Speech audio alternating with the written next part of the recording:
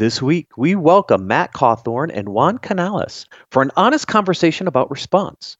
In the leadership and communication sections, profile of the post-pandemic CISO, time to rethink business continuity and cybersecurity, protecting remote workers, productivity and performance, and more. Business Security Weekly starts now. This is Security Weekly, for security professionals, by security professionals. Broadcasting live from G-Unit Studios in Rhode Island, it's the show where we explore the business of security to improve the security of business. Your trusted source for actionable insights on leadership, communication, and innovation. Get ready for Business Security Weekly. Most breaches are caused by exploiting oversights in basic cybersecurity fundamentals, but complex hybrid multi-cloud infrastructures make cybersecurity hygiene challenging. Red Seal can help. It shows you what's on your network, how it's connected, and the associated risk across public cloud, private cloud, and physical environments. With Red Seal, you'll get control of your cybersecurity fundamentals so you can protect your organization from the inevitable attack vectors and reduce your cyber risk. For more information, visit securityweekly.com/Red Seal. Welcome to Business Security Weekly. This is episode number 179, recorded July 6, 2020. Hope everyone had a safe and happy July 4th weekend. I am your host, Matt Alderman, here in Colorado. Joining me from G-Unit Studios in Rhode Island is my co-host, Mr. Paul Asadorian. Hey, thanks, Matt. It's good to be here. And we have Jason Albuquerque on the lines remotely, back this week after a week out. Great to be back, Matt. Yeah, one of these days we all have to get into studio. I don't know when, but we just got to figure it out. Well, we're going to work on it. We are looking for high-quality guest suggestions for all of our podcasts to fill our Q3 recording schedule.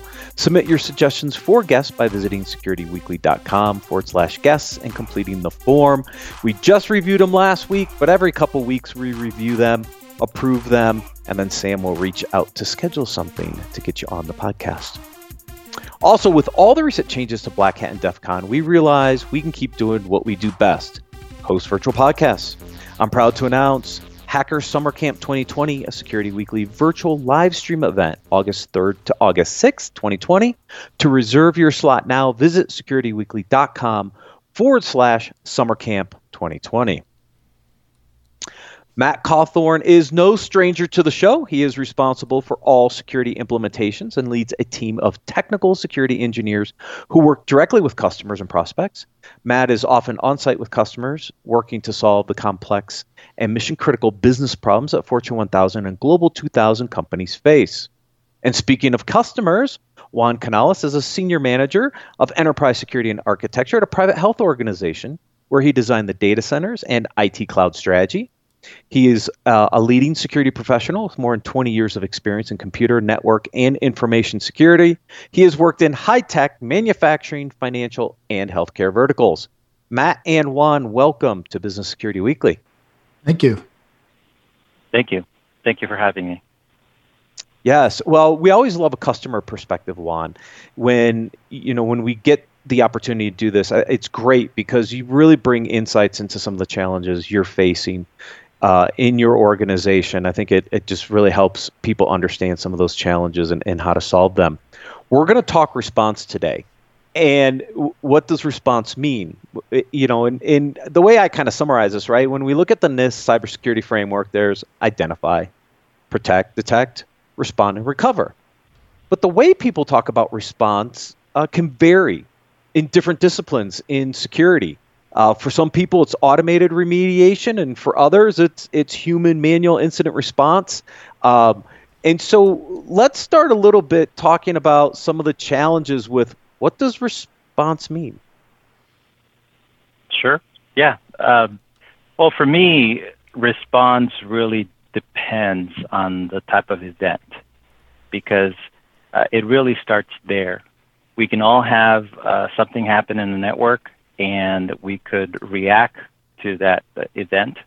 And in some cases, we could send an email. In some cases, it could be correlate with other logs, right? And so response could be defined by an action according to an event that happened. right? Now, what type of or what additional actions do you perform could become your response. And so that's the way I see it. Is it really depends on the type of event that happens. Yeah, and when we think about some of the kind of technology, kind of security areas, we think about endpoint detection response for a second, right? One of the examples we throw out in the description, and a lot of that has to do with what can the endpoint do to automatically respond to events that it's seen. But that's not the end of response either, even though maybe a tool took an automated action, there's still more to response than just that tool automation component, isn't there? Yeah, that is correct. Today we look at reports or we look at an event that got raised in the system. And one of the things that commonly happens is that there has to be some interpretation on what do we do next. And part of that requires human intervention. So in my case, I do a lot of automation, and I use a lot of different security tools. One example is ExtraHop and Splunk. Those are key tools that security professionals use. And what I find myself doing is that we need to correlate all the information as much as possible and put together a timeline of what happened. And the automation tool will only get you so far. So you still need someone to look at the event and determine what is the the impact of that event. Did it really impact just one user, or did it impact the entire organization?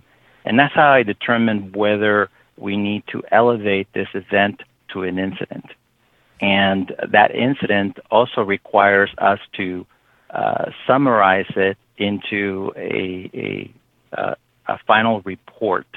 And the tool, whether you can automate what to do with an actual event, does not get you to the point where you need to create a summary that needs to be delivered to the executive team. Right. And Matt, when I think about events and escalating them to incidents in ExtraHop, right, he talked about some of that correlation between ExtraHop and Splunk, for example, from a SIM perspective. You know, how does that kind of also translate and correlate with what you guys are doing in ExtraHop as well? Yeah, I mean, first of all, that distinction is a really interesting one to make, the difference between a discrete event and an incident. And it's worth thinking about for everyone's practice, how you draw those lines. And then what data sources do you use? This is a very sort of common drum that I myself beat and at ExtraHop we beat is, you really do want multiple sources of data to inform your decisions and your assessment to help adjudicate an incident or an event, as well as to respond to it and recover. So Splunk is a wonderful example of a SIM sort of log-based data source, and everyone should be doing that. Then there's the network component, and lastly would be an EDR, some sort of endpoint. And between those three things, what you'll find is they give you, I really believe in Pareto's law. And so it gives you sort of, for 20% of the investment in tooling, it gives you 80+% of your coverage from a security perspective. And so thinking about your practice and from a detection perspective, as well as an IR perspective, thinking about your practice along the boundaries of these data sources will really, really help, because we complement each other in various ways. And we all have our own constraints and our own limitations, and we're very, very complementary when you're using them in the way that Juan is using us, which is in sort of concert to help inform your decisions with data. So you identified 3 of Paul's 4 quadrants. Mm-hmm. He forgot threat intelligence. Mm-hmm. That also plays a very important set of data into this response discussion as well, doesn't it? It does. Yep. I totally agree. Threat intel, you could easily count that as a 4th. Yep. Right. My question is... I have sorry, go ahead, Juan. Oh, I was going to say that I have an example of where you need to do some intelligence and see whether an event is actually an incident. One example is on my XtraHop tool, we got an alert. A developer triggered an exfiltration event. After further analysis and correlation with all the tools, we determined that the event was triggered because the developer was querying a database and at the same time streaming a YouTube video in high definition. So that combination caused like a false positive. It was the developer triggering a query on sensitive data, but at the same time, it was masked with YouTube network packets. And so we were able to determine that incident or that event did not need to be escalated to an incident. It's an interesting use case, with people now, working remotely. You could see a lot of streaming potential activities while they're also multitasking, doing something else, which together correlated could be classified as an event. Yeah, and that can be job related too. I don't know why people have gotten away from actually writing posts and just posting videos instead. But, I was configuring some security software, and the documentation, the best source I could find was a video. So I had that video going like while I was on the command, like trying to, fast forward and follow along. So.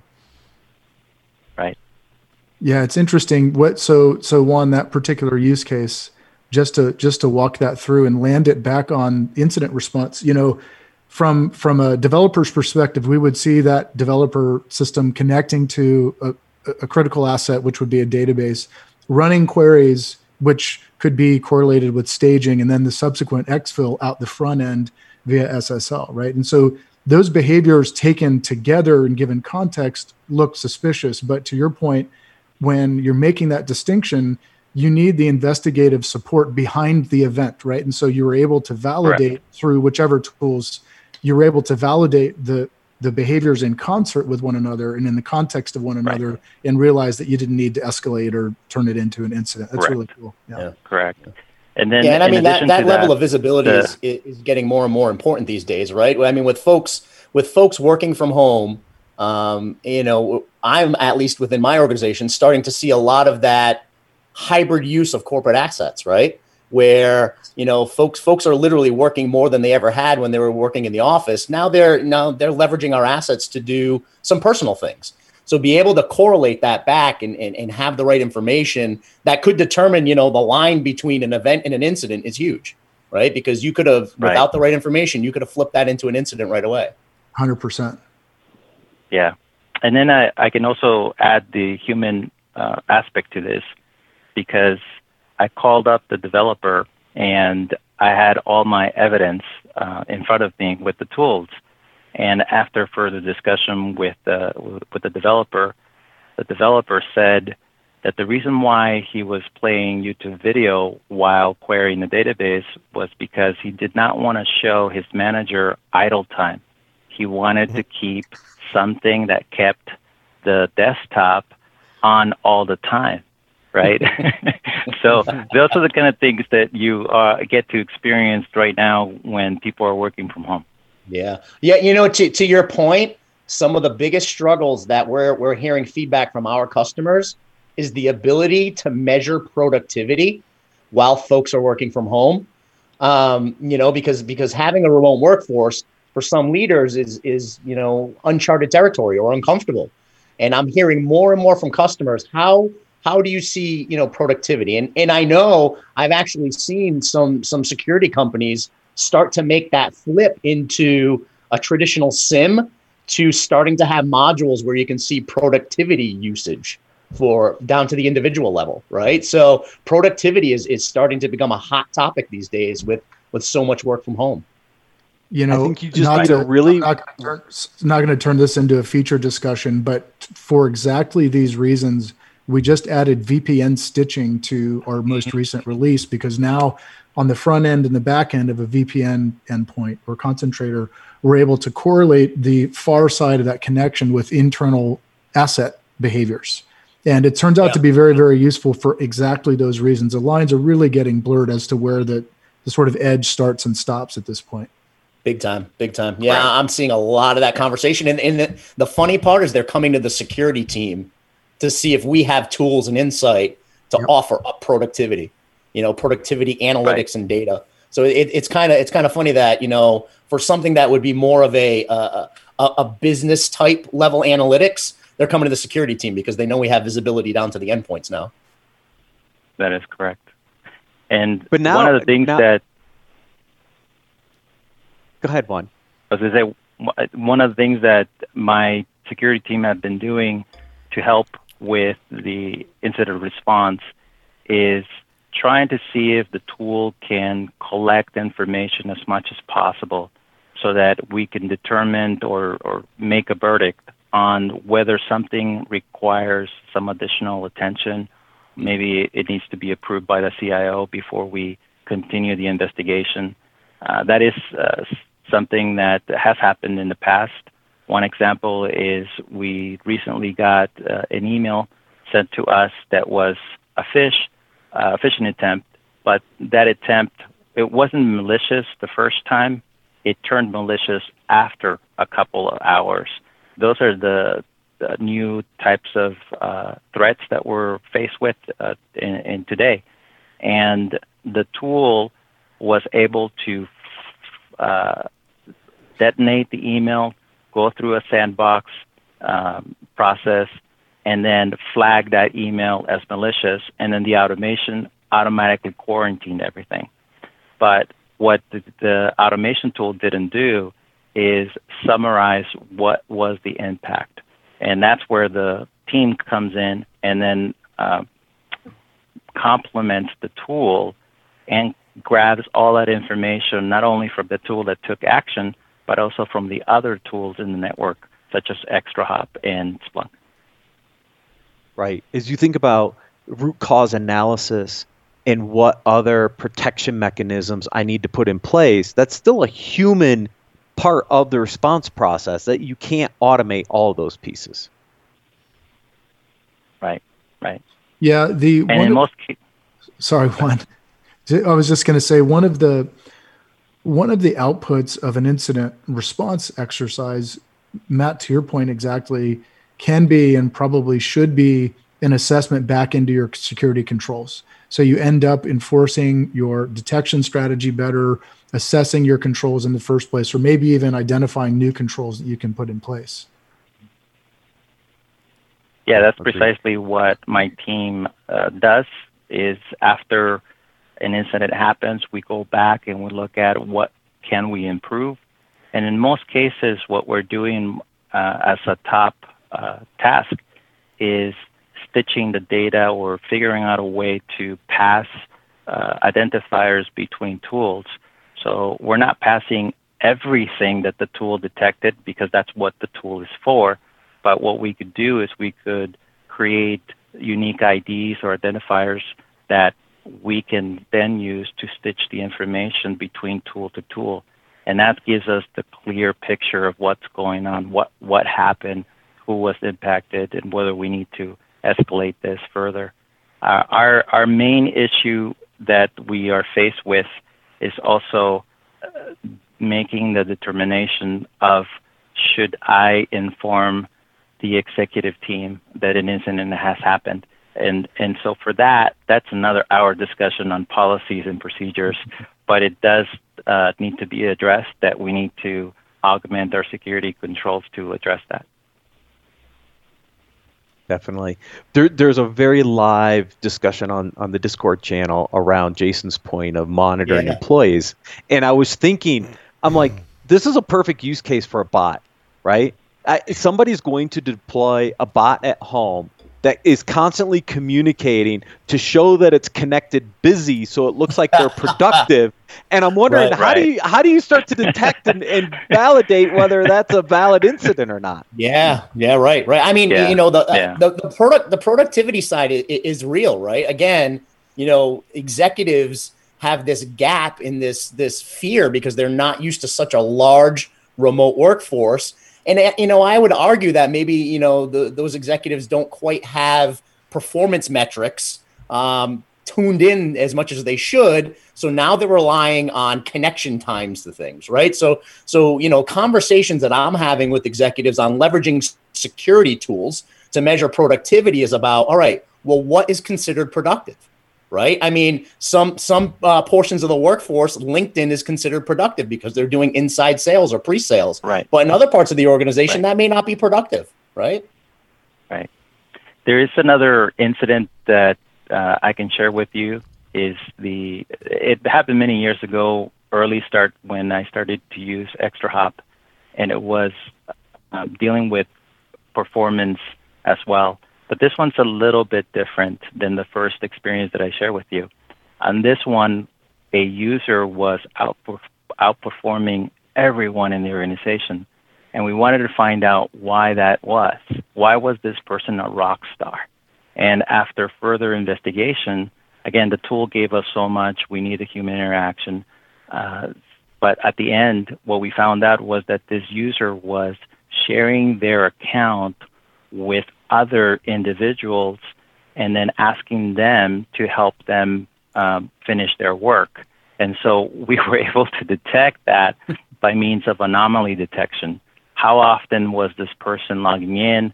Where they were logging in from, what devices they were logging in from.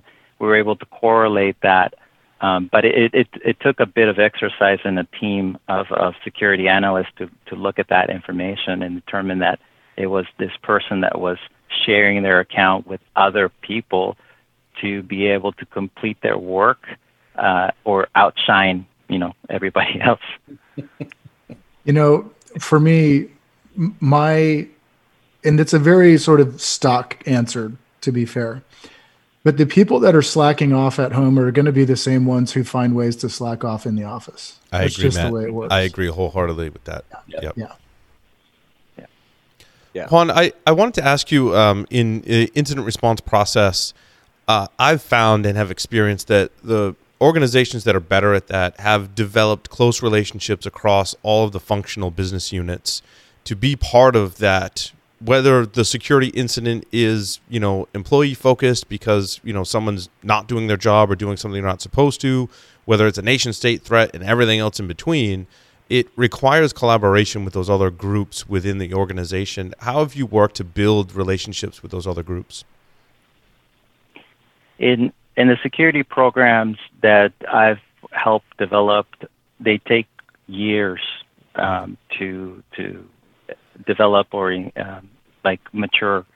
And one of the things that tends to be the first thing that you put in place is vulnerability management. And when we work with the organization and individuals on what are the weaknesses that their systems have, that's where we start to develop these relationships. We start to educate them on what are some of the risks and the potential of a breach. And as they help the team to address some of these weaknesses in their systems, that's when we start to get into the incident response.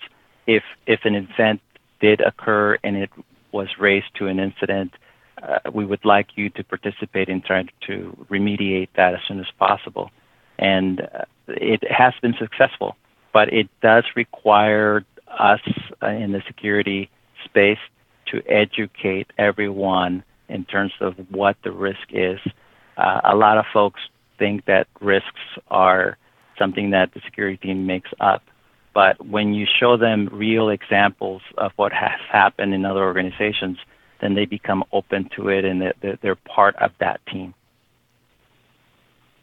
I think, Juan, what I took from that first and foremost was it takes time to build those relationships, right? It's not just flipping a light switch, right? And Paul, it also takes the business unit to have skin in the game. Yeah. Right. Agreed. So between the two, now you're building a level of trust and reliance on each other and partnership and collaboration across the business. Well, guys, I'll take it maybe a step further, and I've said this before in different forums, but coordination cost as a thing is something, it's a devastating cost, and it represents very material risk, and nobody talks about it in IT. And we really, really need to start talking about just the cost of coordination and how to to streamline coordination across these operational groups. If you, just to get technical for a minute, if you think about the OSI model, right, it's this sort of really well-defined, generally speaking, this well-defined contract of how apps and services are delivered to consumers on a wire. Those protocols are very well established. But then if you flip that model on its side and blow it out horizontally, you have operational groups like the database team or the security team or the network team, and the coordination is broken. And so our organizations from their structures are not nearly as streamlined as the app services and the stacks that we deliver.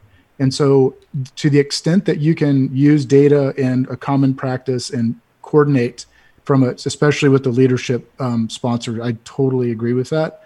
You can start to minimize coordination cost and the associated risk. We definitely have a few articles actually that's going to hit on some of these points that we've highlighted today, because when we think about resiliency, we think about response and the recovery side of an incident and a breach. There's a lot of coordination that needs to happen. We got to get those systems back up from an availability perspective. We're going to get into some interesting article discussions. But again, we can't automate all these pieces. There is a human element here that we have to continue to think about. And Juan, what I think has been encouraging is some of the examples you shared on where do you spend that human capital, because it's so precious. It's limited in an organization. I like Matt's analogy to the OSI model because it means I could tell my UDP joke, except you might not get it. Yeah. Had to slip it in, no? I can't not. I was waiting for that one. Great opportunity. Oh, gosh. Jason, Paul, any other questions while we have Juan and Matt with us? Good to go on my side. Yeah. Awesome. Matt, Juan, thank you so much for joining us on Business Security Weekly. Wonderful to be here. I appreciate it. Thanks, guys. Thank you, guys. Appreciate it. Thank you. If anyone wants to learn more about ExtraHop, please visit securityweekly.com/ExtraHop. We'll take a quick break and then cover the leadership and communications articles for this week. With over half of enterprise security budgets going towards detection and response in 2020, the challenge is investing in solutions that can migrate and scale with your business. ExtraHop helps security teams spot threats up to 95% faster and respond 60% more efficiently in hybrid and multi-cloud environments with cloud-native network detection and response. Kick the tires in the full product demo at securityweekly.com/ExtraHop. The question is simple. Have any of the systems on my network been compromised? The answer is harder than it should be. Enter AI Hunter. Active Countermeasures has automated and streamlined techniques used by the best pen testers and threat hunters in the industry to create AI Hunter, a network threat hunting solution that does the first pass of a hunt for you to identify systems that are most likely to be compromised and scores the results on a scale from 0 to 100. You can then research those systems in depth with AI Hunter. Focus your valuable time on the systems that need your expertise with AI Hunter. Sign up for a personal demo today at securityweekly.com/ACM. Welcome back to Business Security Weekly. I am your host, Matt Alderman, joined by Paul Asadorian and Jason Albuquerque. Join the Security Weekly mailing list for webcasts and virtual training announcements and to receive your personal invite to our Discord server by visiting securityweekly.com/subscribe and click the button to join the list. We got about 750 people plus in our Discord channel and lots of fun interaction during all these live webcasts, including the last segment. In our first July webcast, you will learn how to stitch and enrich flow data for security use cases with Viavi Solutions. Register for our upcoming webcasts or virtual trainings by visiting securityweekly.com/webcasts or visit securityweekly.com/on-demand to view all of our previously recorded webcasts and virtual trainings. Gentlemen, the articles are going to tie very closely to the discussion we just had on the last segment with Juan and Matt. But I thought the first one was really, really interesting, Jason, because this first article talks about the profile of the post-pandemic CISO and some of the new responsibilities that are going to fall on the CISO's plate. So I'm curious, any of these on your plate? Our lives will never be the same, Matt. They'll never be the same. Now, honestly, I mean, we talked about it and we hinted on it in the last segment is, the business is coming to the security team more and more during this pandemic, and our responsibilities are growing, right? I mean, the article hits on it pretty well. Everything from physical security and getting deeper into that, things my team has been involved in, things like contact tracing, researching the security around any type of testing devices or automation there, getting involved in policies and protocols on the HR side, right, with work from home. So they're really starting to bring us more and more into the higher level business decisions and strategies, which is absolutely great. Outside of the traditional security and compliance type engagements that we're used to. And you know what's interesting? When we spoke with Heather Adkins, she talked about having site reliability engineers or reliability engineers. I'm wondering how that transfers into the higher level executive positions, because it sounds like now there's a lot of overlap between the security office, right, and all of the functional teams, and business continuity or business reliability, right? And so resilience. I've been coining it business resilience, Paul. Yeah. So is there like a business resilience officer that, right, can kind of work very closely with security? But I think this is a new discipline in my mind. I think you're absolutely right, because again, we're getting more involved in BCDR, physical security, right, tied to HR. Like I just said, contact tracing. I mean, when would a security team be involved in contact tracing in the past, right? So I mean, it's a scenario where we're very well equipped to be able to adapt to these new scenarios and bring the business good strategies around how to handle this. So I've been coining it, business resilience. And really the security and compliance teams have been really thrown at that and asked by the business to come up with solutions. I think it's great, but the responsibilities are becoming bigger and bigger for and I think the larger the organization gets, that may deem a separate department, but it may also be a sub-department inside of security in smaller organizations. I think back to when a lot of the protests and riots were at their peak, threat intelligence was being used to track that in a business continuity sense. Is my business going to have to shut down? Same thing with quarantine, right? And the things that happened with COVID-19. It's all about preserving the business using intelligence to funnel that through. That was something that I didn't realize how far the tentacles went out, right? In a lot of threat intelligence programs that can help feed not just physical security, but also that speaks to business continuity very much so. Yeah, no, agreed. I think because we were so involved in the recovery side of security incidents, and having that ability to have a really tight incident response process, I think that allowed us to kind of eke our way into that business resilience mode, and we were the most equipped to do it.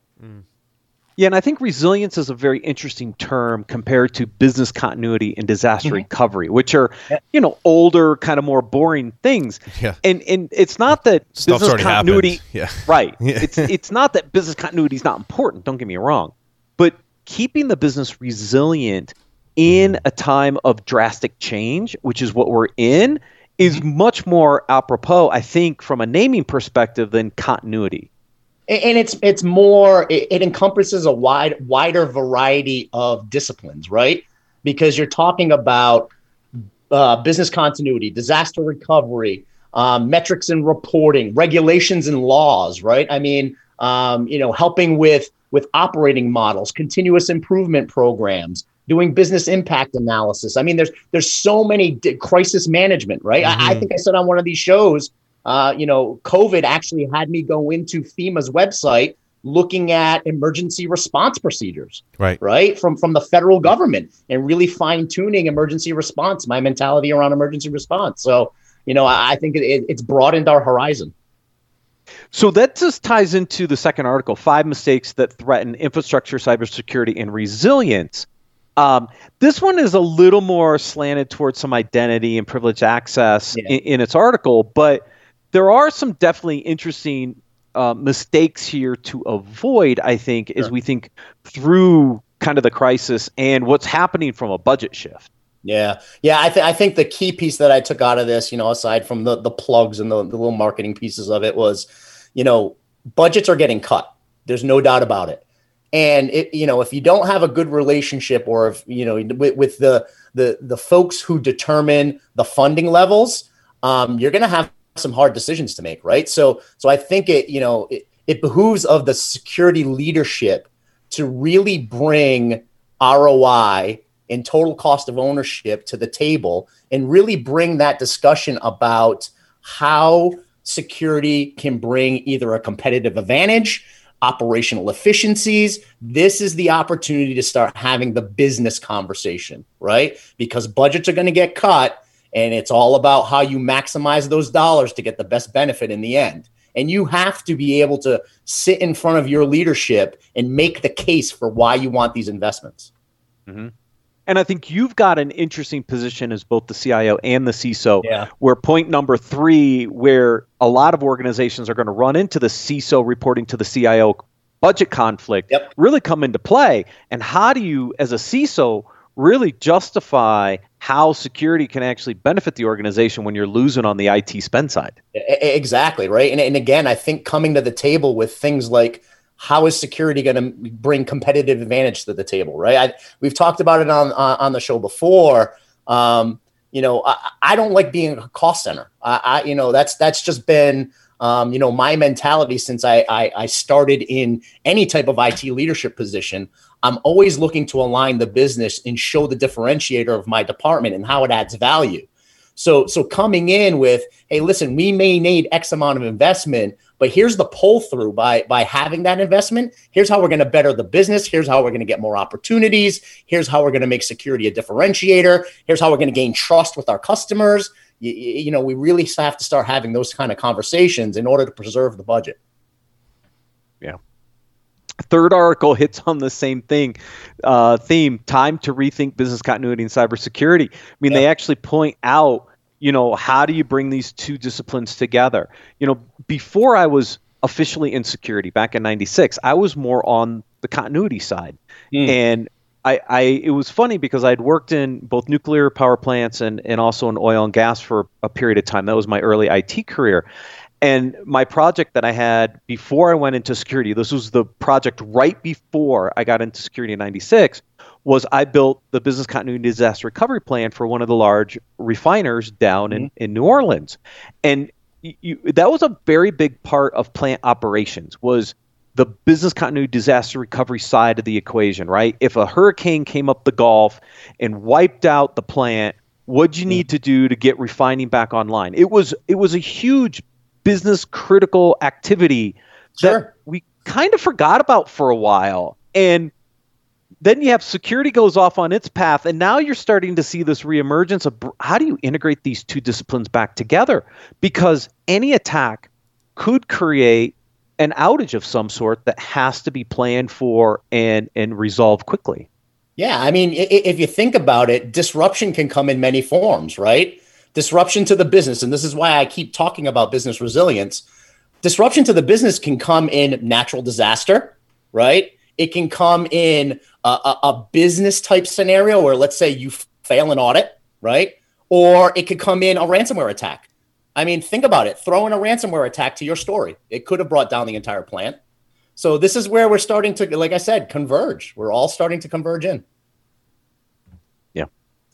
It just gives you, it talks about some of the restructuring and some of the alignment that you're going to have to do, people, process, et cetera. It's a decent article. I thought it was interesting. It's on this whole theme of response and resilience. And it's just interesting how the last segment in these first 3 articles really kind of align that discussion.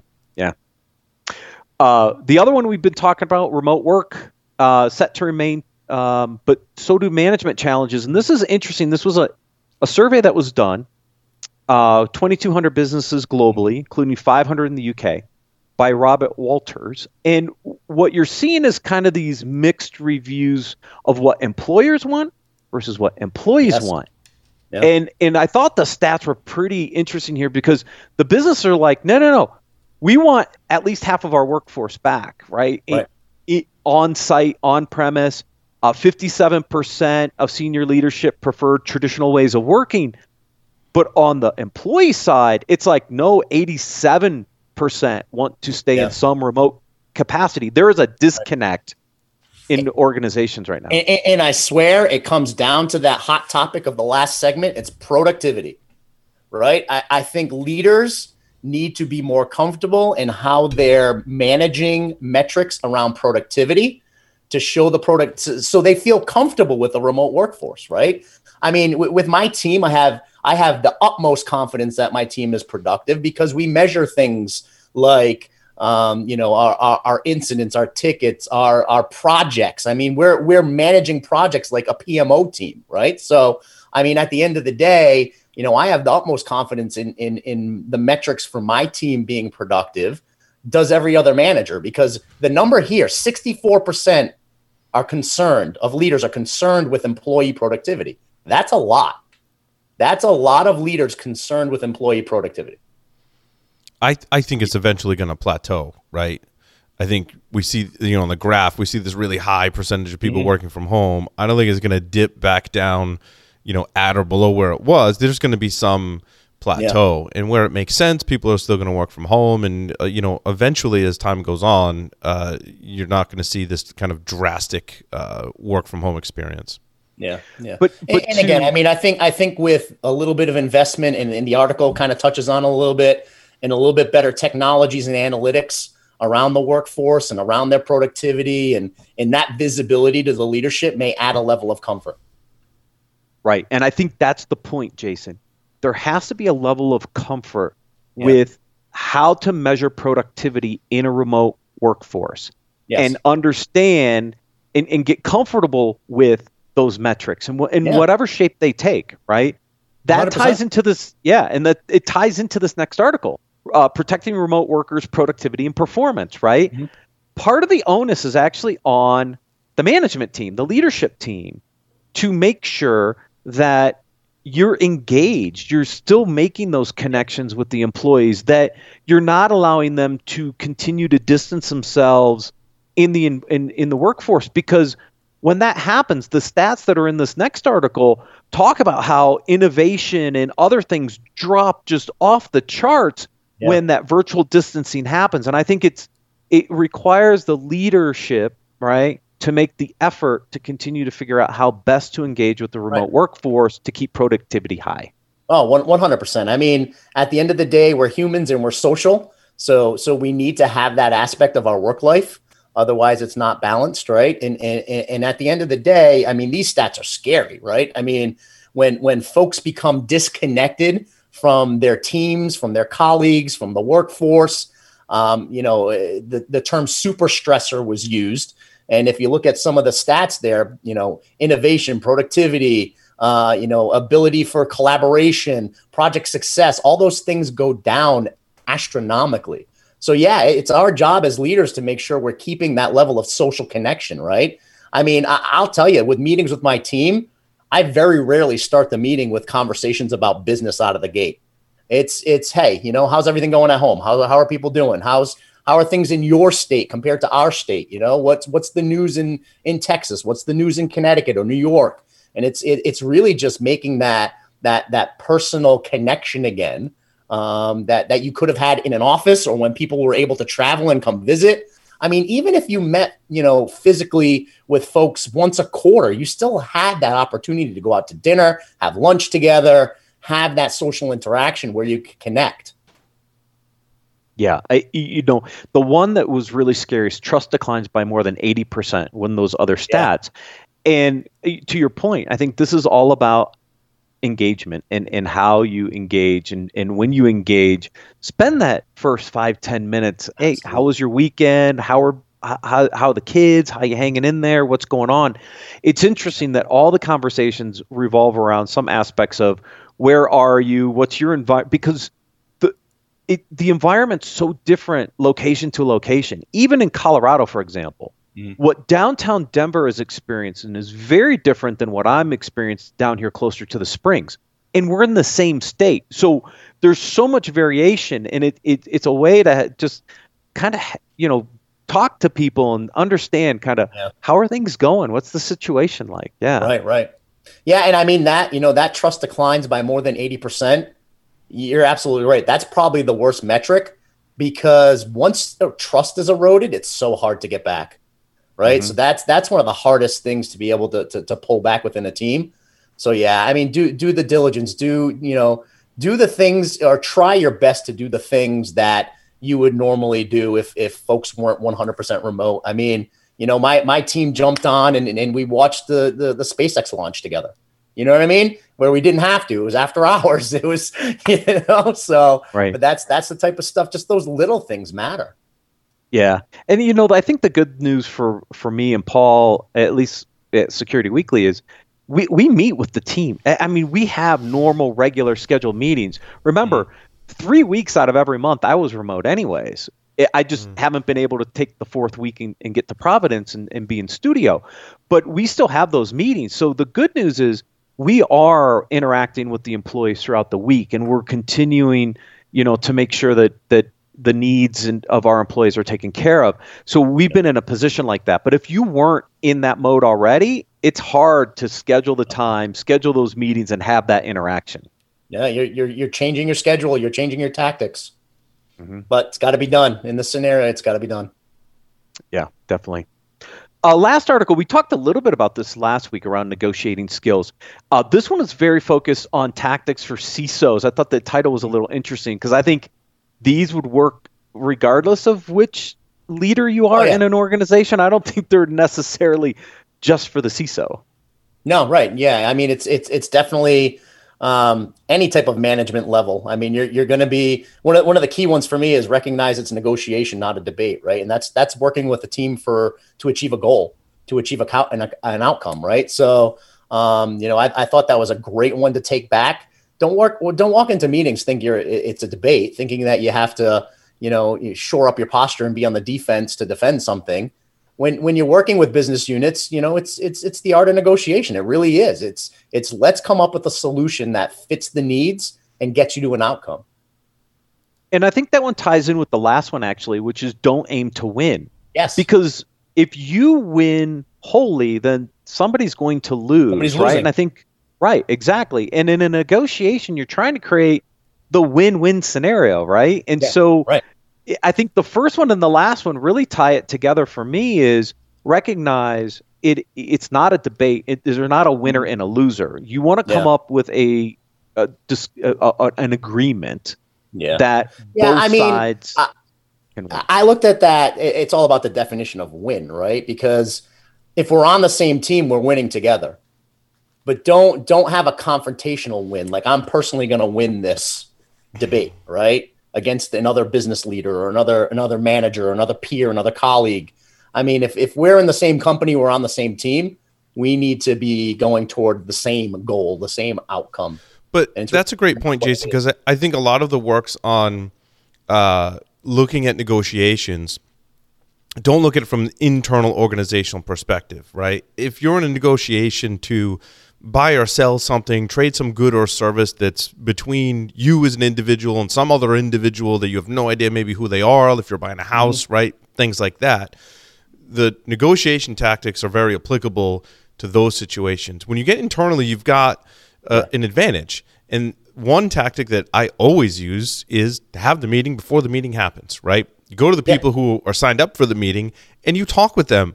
What if I were to propose this, what would your objectives be and why? And what's most important to you that you need so that we can come to some sort of compromise, right? Have those discussions before the meeting happens, right? That's right. It was always something I learned very early on. Tried to apply that as much as possible. That's the collaborative mentality, right? You didn't go into it thinking you're buying a car and you need to, you know, cut $10,000 off of that bottom line because, you know, you want to save as much money as possible. At the end of the day, you're going in there saying, I want a good outcome. So I'm going to have conversations with all of the different stakeholders. Number one, to show them that I care. And number two, to accept their feedback and take their feedback. So that way you can come to the meeting with a good strategy and a good solution. And that's, you know, it's actually that piece that they hide from you when you buy a car, because you mentioned it, Jason, right? They hide their true intentions, their true incentives, right? I mean, in every sense of the word. To figure out what they want, right? You've got to research it and figure out generally what maybe car dealers want to negotiate something like purchasing a car. Internally, I can go to, you know, Bob in HR and Mary in finance and say, hey, I want to propose this. Like, what do you think? Right. Like, what would, let's work together as a team. And then when we get in the meeting, we've all thought about it a little and can have a better outcome as a team, like you said, Jason. Yeah. And that ties into one of the other ones, Paul. It's envision what you want, but when you read past that, it's with the caveat, and it says, define what success looks like for me and all the parties involved. Right. Yeah. And it's understanding what everyone else's goals are. That's right. And success means for them. Mm-hmm. Success right. for the finance team is, completely different, right? They're like, number one thing on their mind, what is it? You got to figure that out first before you can start negotiating any kind of security, right? Their number one goal is to make sure my numbers are accurate and make sure I meet my deadlines for X, Y, and Z. How do I help them do that better and more securely? You got it. That's why that preparation is so important. That's why I asked you the first question the first day I was at Tenable, Paul. What do you think about this, right? And you gave me the... I did that, yeah. Yeah. I wanted to know, right? What would be the reaction if we did X, Y, Z? That's interesting. Let's brainstorm that for a little while, right? I mean, it's similar to threat modeling your meeting, right? Or your project. Right. Yeah.